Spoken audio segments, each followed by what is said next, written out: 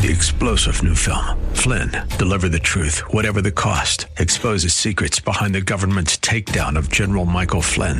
Flynn knew what the intel world had been up to. He ordered the first audit of the use of contractors. This set off alarm bells. He told the truth. He was the most dangerous person for Donald Trump to hire. They had to get rid of Flynn. Flynn, deliver the truth, whatever the cost. Available now. Watch it today. Go to salemnow.com. salemnow.com. The law offices of Selwyn Whitehead is a debt relief agency under federal law and provides legal assistance to consumers seeking debt relief under the United States Bankruptcy Code. This is Selwyn's Law. Every week at this time, we get to hear from Selwyn Whitehead. She's not just an attorney at law. Selwyn knows her stuff and doesn't shy away from the truth, even when it's ugly. Her Bay Area practice focuses on helping her clients to manage their wealth through estate and tax planning, to managing their debt through reconstruction or bankruptcy. And now, it's time for Selwyn's Law. Good day and welcome once again to Selwyn's Law. My name is Selwyn Whitehead and I'm a California Bar Admitted Attorney. And I'm also a bankruptcy law certified specialist who's been certified by the State Bar of California's Board of Legal Specialization. In addition to my JD and certification, I also hold a couple of master's degrees in law. That is to say, I am both a master of the laws of taxation and a master of the laws of intellectual property. Now, for those of you who want to know, it just means that I'm insane and I went to law school for a couple more years and took some more bar exams. And it's like, yeah. Anyway, and because of my education, my training, my experiences, my life's observations, and my lifelong interest in business and money and finance and the creation, preservation, and transfer of wealth within families and communities, including tribal communities, and the roles that these particular aspects of economics play in the lives of everyday people like you and me, I primarily practice bankruptcy law. Again, because most areas of the law intersect with bankruptcy law. I also practice some related fields in my overall financial practice, including debt wealth management, estates and trust, real estate, and of course, taxation law.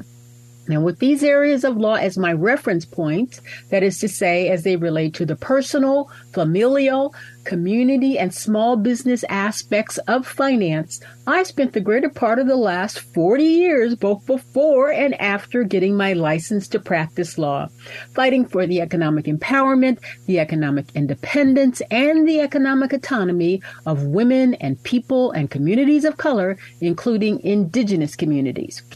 And as I share with you each week, I grew up as a military brat, and I always will be one. And I also helped create another one with my former spouse, who was also in the military. As such, I have firsthand knowledge of just how hard it can be sometimes financially and economically for our citizen soldiers, sailors, airmen and women and Marines and their families in our sometimes less than patriotic capital-based economic system, especially after these individuals and their families separate from the service with all kinds of needs. As such, I proudly serve veterans of all stripes and in all branches of the military. And to each and every one of you out there, you veterans listening to my voice, I wish you a glorious Veterans Day weekend. And to the rest of us who are not veterans, did you know, again, how blessed we are to have an all-voluntary military force? They protect us, and they represent 1% of our population. No other country can say that. Other countries draft folks. Other people are expected to participate. And if they don't do so, they're assisted by their governments. But ours is an all-voluntary service and has been such since I graduated from high school in the last century in the Dark Ages. So I always take my hat off to veterans. Have a wonderful weekend. You know, I was raised by a dad who gave back big time to this country via his military service, who informed me that I too had a duty to give back to my community, to our society, and our universe as a whole through service of some kind of my own choosing, although he suggested that I not go in the military because not that I have a problem following orders, it just, I needed to know why. And that oath you take when you become a member of the military is that you will follow the orders, the lawful orders of those who are the President of the United States and those officers that are placed before you, including non-commissioned officers. I talked to my dad about it, and he says, you sometimes you just got to follow orders, and I got a problem with that. Anyway, in addition to having a great father who was committed to help steering me in the right direction as I was preparing to leave his nest, I also had the great fortune to both know and spend a lot of time with and actually became great friends, that is to say BFFs, with both my maternal and paternal grandmothers, who both survived what I consider to be the four great economic challenges of the 20th century. That is to say, the Great Depression, World War II, and the systemic racism and misogyny that continues through into our society today. And as these wonderful women helped raise me and always loved me and shared with me great stories of their grandparents who loved and raised them in the post-Reconstruction Jim Crow South, it is out of my great love and respect for these wonderful women who are always with me in spirit, urging me on, along with my dad, to do the right thing, that when the situation is right, through my current chosen form of service, that is to say practicing and also speaking and writing about the law, I'm sometimes able to at least attempt to vindicate the rights of women and seniors and the disabled who find themselves the targets of, and unfortunately more and more, victims of some of the most pernicious forms of disabled adult and elder financial abuse that you could ever imagine that seems to be running rampant in our society today. So the purpose of Selwyn's Law, in case you haven't guessed it, is to discuss the law related to your money. And more probably than not, even if you have some, there's an insufficient amount thereof. And we also discuss your overall finances and what you may need to consider to protect or reclaim or rehabilitate your or your family's or your small businesses' financial health, wealth, and money-related well-being, as I understand these concepts in this non-threatening educational form. However, I must once again ask you to please know that this show does not provide any legal advice, nor am I developing an attorney-client relationship with anyone within the sound of my voice. Instead, this show strives strictly to serve as an educational forum for the exchange of information from me to you that might be helpful to you as you begin your search for more detailed information that is tailored to your specific set of facts and circumstances, and hopefully provide you with at least an overall outline of some of the key issues that may help you seek out and find the qualified professional help I truly believe that you need if you're having a legal issue that intersects with your finances and or your assets and or, but specifically, or your debt. So today we summarize our overview of the tax and spending and appropriation process contained in our 236-year-old U.S. Constitution by continuing to discuss Article 1, Section 9, Clause 7 of our Constitution that deals with the fiscal appropriations process and is stated in the negative, that is to say, it is one of the powers denied Congress, which states no money shall be drawn from the Treasury, but in consequence of appropriations made by law and a regular statement and account of receipts and expenditures of all public money shall be published from time to time. And I added a few other clauses in an amendment, the 16th Amendment, that are stated in the positive. And I did so because in order to get to the point where you can't expend any money from the Treasury, you have to collect it. And that's done through the appropriations and budgetary process. So the other clauses that we need to focus in on are Article 1, Section 2, Clause 3, which states representatives, that is to say our elected representatives, and direct taxes on us shall be apportioned among the several states, which may be included within the Union according to their respective numbers, which shall be determined by adding the whole number of free persons, and that stands for white people, including those bound to service of a term of years. Those were indentured servants. They weren't slaves. And how you became an indentured servant, for example, if you were a young person of either gender, say you lived in Wales and you wanted to come to the United States to, see what you could do with your life. Sometimes a business owner or a family would pay your passage to the United States. But in return, you would agree to work for that business or that family on a farm, say, for X number of years to pay off the debt that you owed them for bringing you over here. So that's why they are included in the number of freed persons. And then it goes on to say, excluding Indians who are not taxed, Native Americans, and 3/5 of all other persons. They're talking about slaves, although it doesn't say that. Okay.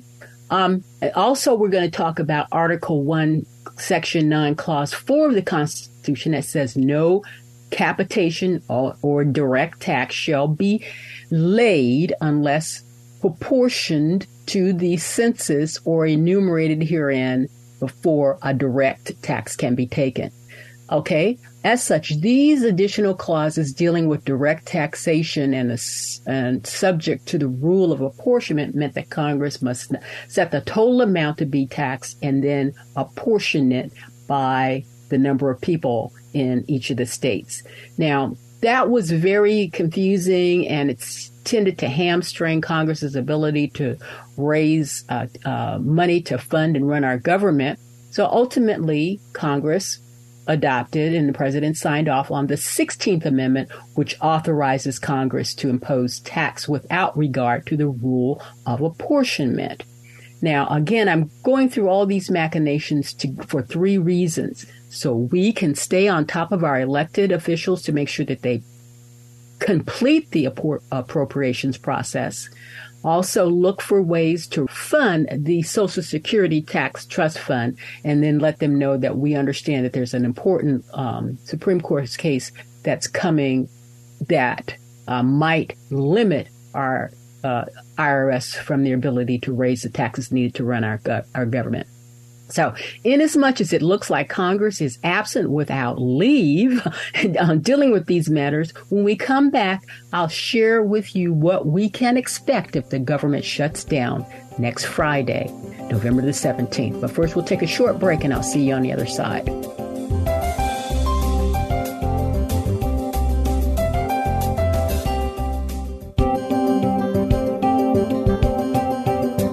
Now back to Selwyn's Law. Once again, your host, Selwyn Whitehead. Welcome back to Selwyn's Law. As we summarize our discussion on today's topic, that is to say, the interconnection and interrelatedness of a few sections of our 236-year-old United States Constitution, dealing with the raising and appropriation and spending of your, my tax dollars. And again, I do this to lay a foundation to hopefully entice all of you folks out there in radio land and podcast land to get in touch with our elected officials in Congress and hammer them hard to take the steps necessary to, number one, appropriately commence and complete the appropriations process such that our government will stay open past next Friday, November the 17th, when the current continuing resolution expires. Number two, focus them on shoring up the Social Security Trust Fund, lest those of us who are baby boomers, who are about to fall off in the employment rolls into an insufficiently funded system, we'll be facing our declining years with insufficient Social Security income. And three, to let them know we know about this case more via United States, and we want them to put in place a plan to deal with it if the Supreme Court rules as is anticipated. Now, we've been discussing the need for Congress to commence and complete the appropriation process for some time now, including my idea of shoring up the Social Security Trust Fund by increasing taxes on people who make more than $500,000 a year and corporations.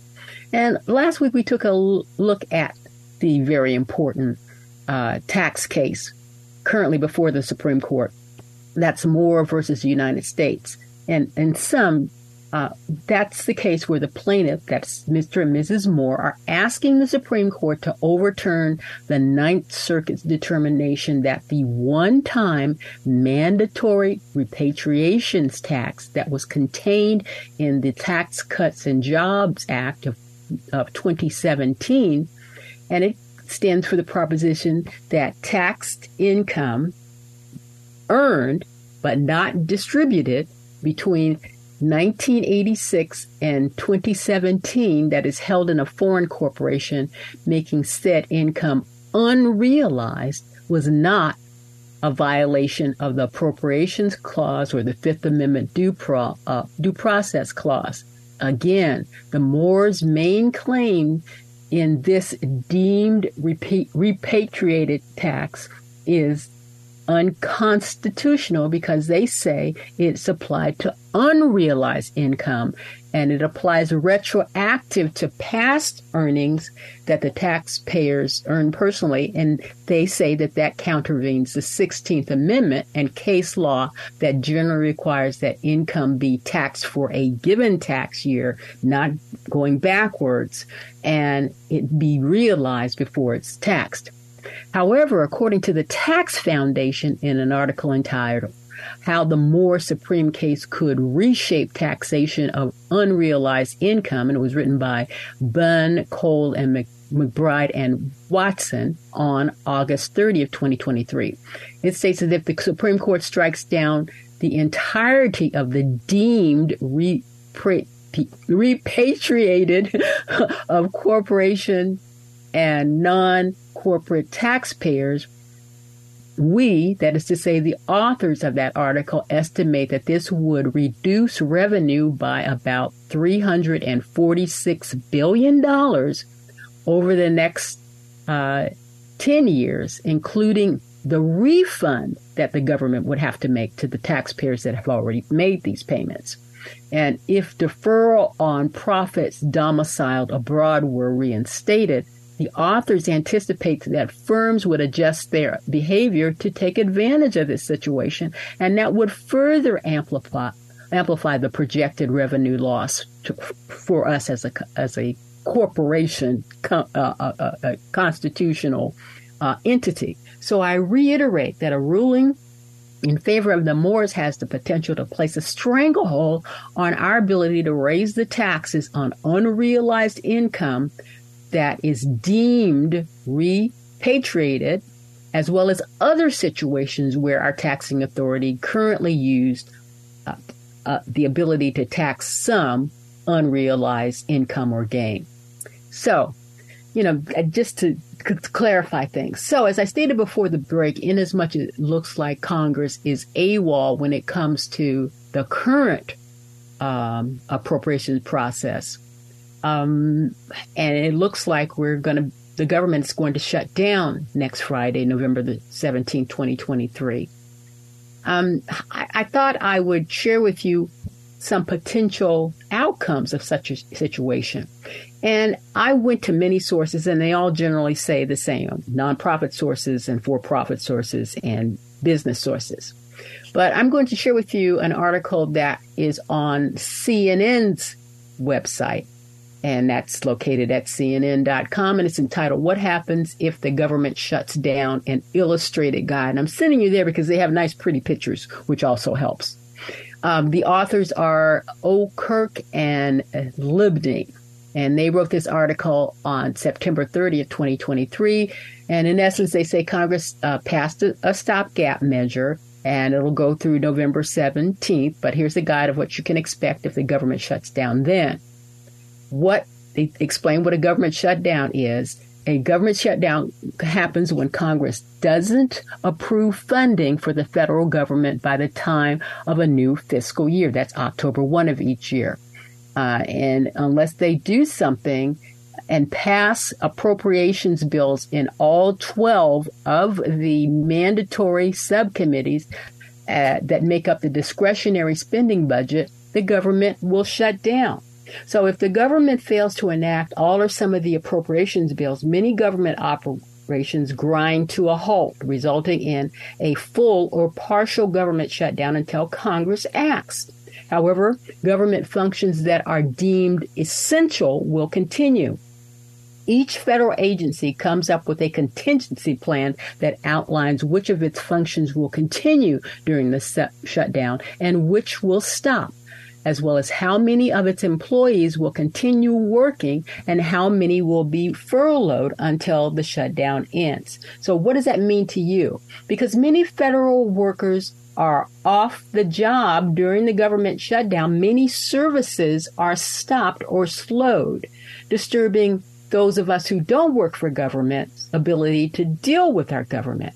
Notably, Social Security payments to seniors, Americans with disabilities, and others would continue to be distributed. They say that because that's what will happen. But what if there are not enough people to make sure that that gets distributed? They also say the Postal Service will continue its regular service. Some states would use their own funds to keep open certain national parks like the Grand Canyon. But getting back to the Postal Service again. So what if there are not enough postal workers to fully implement making those deliveries to us? Some of us remember when we got mail like once a week. And who knows when you might get your Social Security check if it's coming through the mail. So I just put that out there. Social Security and disability payments have to continue to be made. But my point is, if there are not enough people on staff, how is that going to happen? So what does it mean to government workers? When a shutdown occurs, millions of federal employees and military service members do not get paid until it ends. Employees who are deemed essential, such as those in services that protect public safety or national security, keep on working. In the past, this included services such as federal law enforcement and air traffic controllers. One of my younger brothers is an air traffic controller, so anyway, I'll talk about that another time. Non-essential employees are furloughed, temporarily suspended. That's what that means. Both groups must pull from their savings or find other ways to stretch their dollars because they will get paid if the government regroups and comes back into play. But what are they going to do during that gap period? Okay, and there's going to take some time for their back pay to be implemented.